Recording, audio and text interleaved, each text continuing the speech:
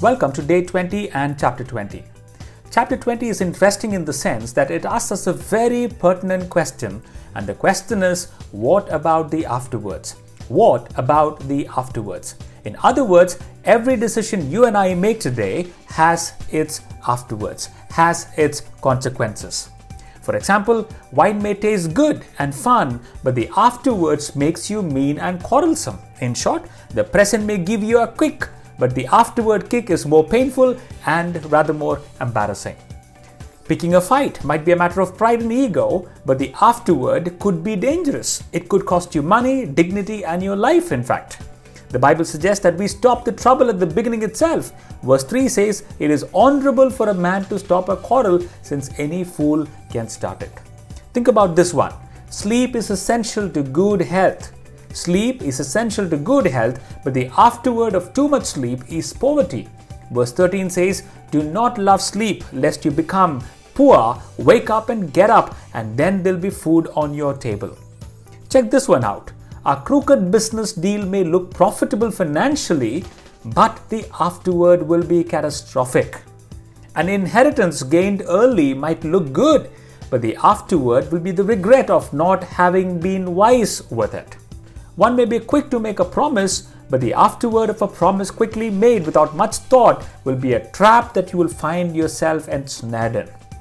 Here is a quote you might find helpful. It says, "You are free to choose, but you're not free to choose the consequences of your choice." You and I are free to choose, but you and I are not free to choose the consequences of our choice. Basically meaning we are presented with new choices and opportunities every single day. In fact, who you are today and what you are today and where you are today is a consequence of the choices you made whenever you made them. So do not forget, each and every choice you make and I make brings along with it consequences. And the writer of the Proverbs seems to be saying, look, be wise in making your choices, for wise choices will bring good and positive consequences, and bad choices will bring about bad and negative consequences. Can you think of some decisions you made which are perhaps giving you sleepless nights? Or can you think of other decisions that you made that brings a smile on your face today? So remember, in your present choices of life, do not forget the afterwards. In your present decisions of life, do not forget its consequences. Why? As F.W. Boreham said, you are indeed free to decide, but after you decide, your decisions turns around and makes you. You are indeed free to decide, but after you decide, your decisions turns around and makes you. So even as you decide on certain things and come to choices, do not forget the afterwards. Do not forget the consequences, for every choice that is made has its own consequences. So let us pray today to the Lord in the light of what we have heard.